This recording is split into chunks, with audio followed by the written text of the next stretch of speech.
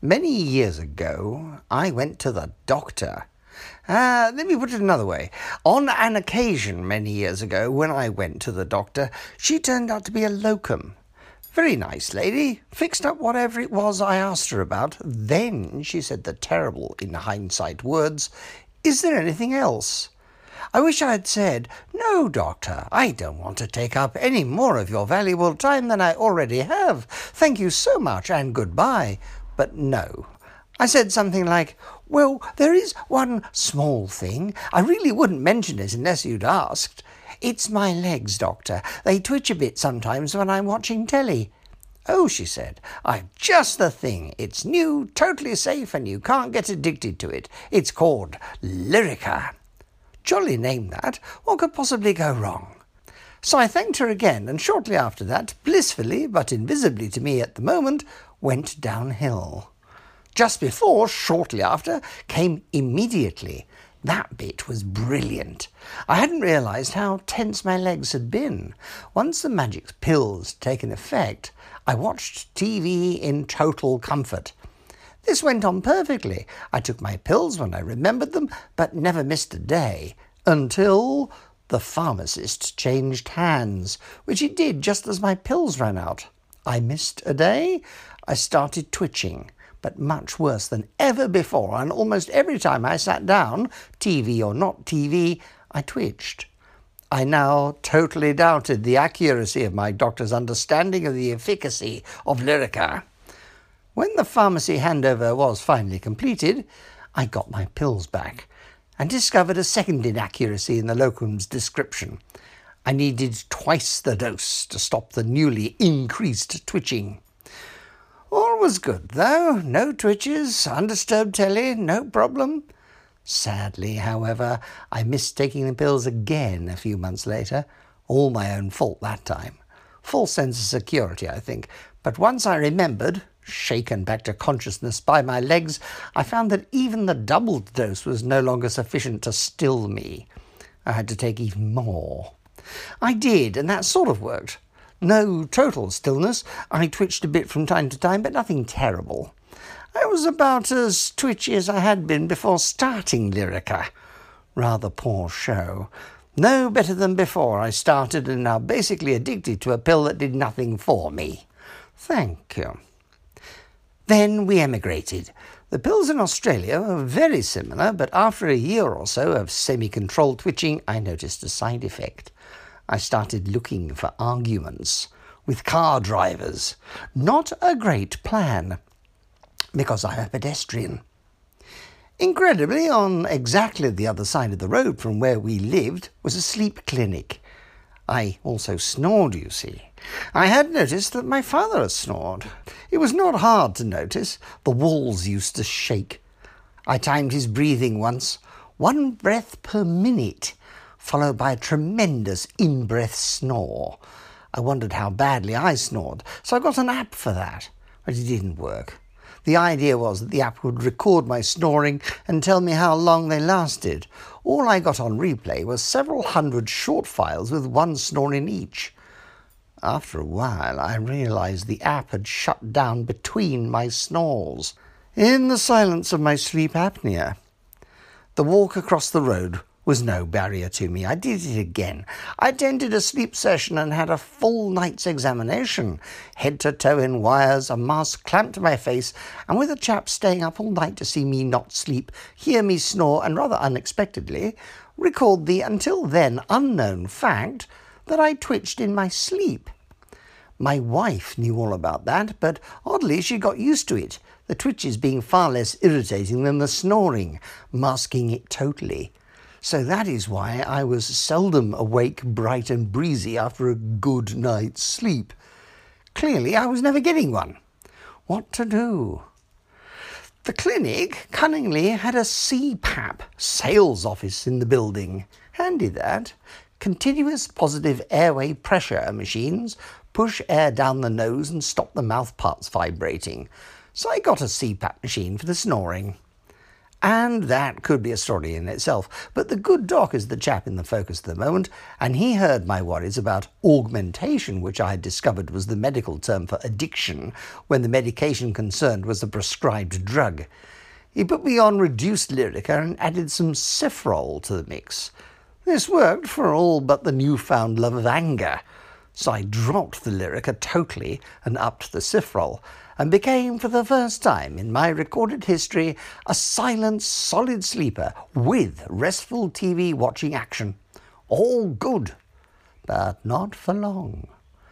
The augmentation had not forgotten what to do to bugger my life up, and for some reason it wanted to, and just did that. Slowly over the months and the years that followed, I felt the need to further up the dose. Now back in the UK, I had the option to ask a new doctor the same old questions. And after just a few more doctors, I got a new answer, and it has generated a new theory. It is that my jolting is a sort of epilepsy of the neurons in the limbs. I can't deliberately make a limb move that way it does all by itself. It moves faster than I can copy. Also, the actual jerk is always before I really know about it. It takes about 1/3 of a second for signals to reach the brain, so I'm told, or leave the brain and arrive at the limb. My jolts happen faster than that, so the brain in my head can have nothing to do with it. I'll liven up this bit of the talk on the subject of twitching legs with an on-the-spot report. I am currently standing up. I'm also remarkably tired. Now, standing whilst being tired is fairly irritating to me. It's hard to maintain. But standing up is a thing that I find I have to do in order to stop legs twitching. A problem with standing up is, of course, you're bearing your weight on your legs. Now, if the leg decides to twitch whilst it is in the process of bearing weight, like when you're standing, the knees will give. And with any luck, the rest of your body's automatic systems will be clever enough to notice this and do something about it. This cannot be guaranteed, or certainly can't be relied upon. I have been, in quite a number of occasions, standing up or walking, and the knee is gone, all the other knee is gone, and it has rather frightened me, especially on, say, things like escalators. It's particularly irritating, though, if when you're sitting down and the knee decides to do something particularly stupid, like kick, and where you're sitting appears to be a public place, like a tube or a bus. Now, a solution to this is to stand up, which does look a bit odd if you've just been given a seat because you've got a stick in a crowded tube in the first place.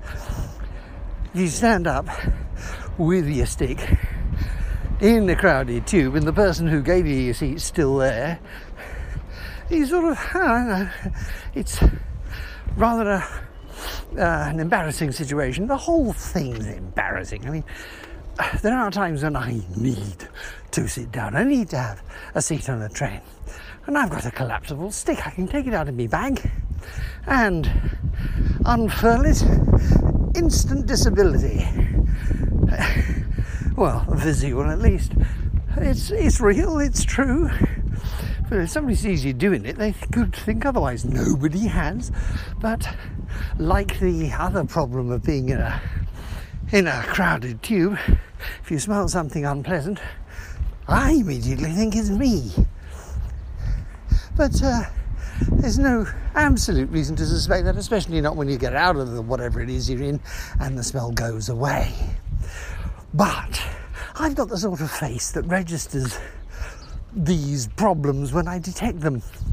And my concern is that it is me, but my face is saying, it's you, whoa, pigeon, lodge, near head.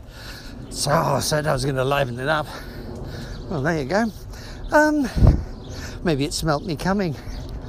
When I was walking to the place where I'd just been coming from, I noticed a smell, a slightly illegal smell, coming from a bloke who was walking in front of me. He was walking particularly fast, probably because of whatever it was he was smoking. He was walking faster than me though, because as I said, I'm tired. The smell goes on for a long, long way. It was about 100 feet away and I could still smell it. I turned a corner, lost him, turned another corner, smelt the smell, looked up, there he was. I don't know. I'd like to point out at this point that particular smell is much more bearable than the awful one that came out of standard, sponsored by British American Tobacco cigarettes, as also touted by Ken Clarke, MP for Rushcliffe. I did bring this up when I stood against him in 1992 or 2005 because, well, a young squit such as myself, even in those days, didn't quite have the audacity to bring him to task. But anyway, good thing is, when I was on the hustings with said lad, my legs were not in the habit of going off by themselves randomly. But they do now, increasingly so. And in fact, from time to time, it's not just my legs. It could be, well, both of them, or indeed an arm, or another. I see. Well, I assume that is something I can walk past and ignore. It's coming from not far away. Open windows. Oh well. I don't come across that sort of thing often. I think that's just somebody being a bit on the upset state by the fact that there's only one loud voice being raised. But I'll make a note of the fact. 5:30, 2 doors down, and it's Saturday. Don't like that.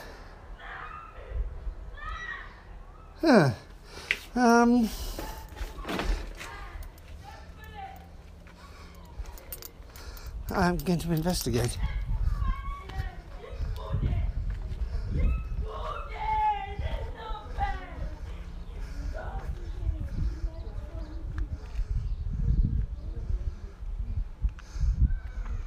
Calmed.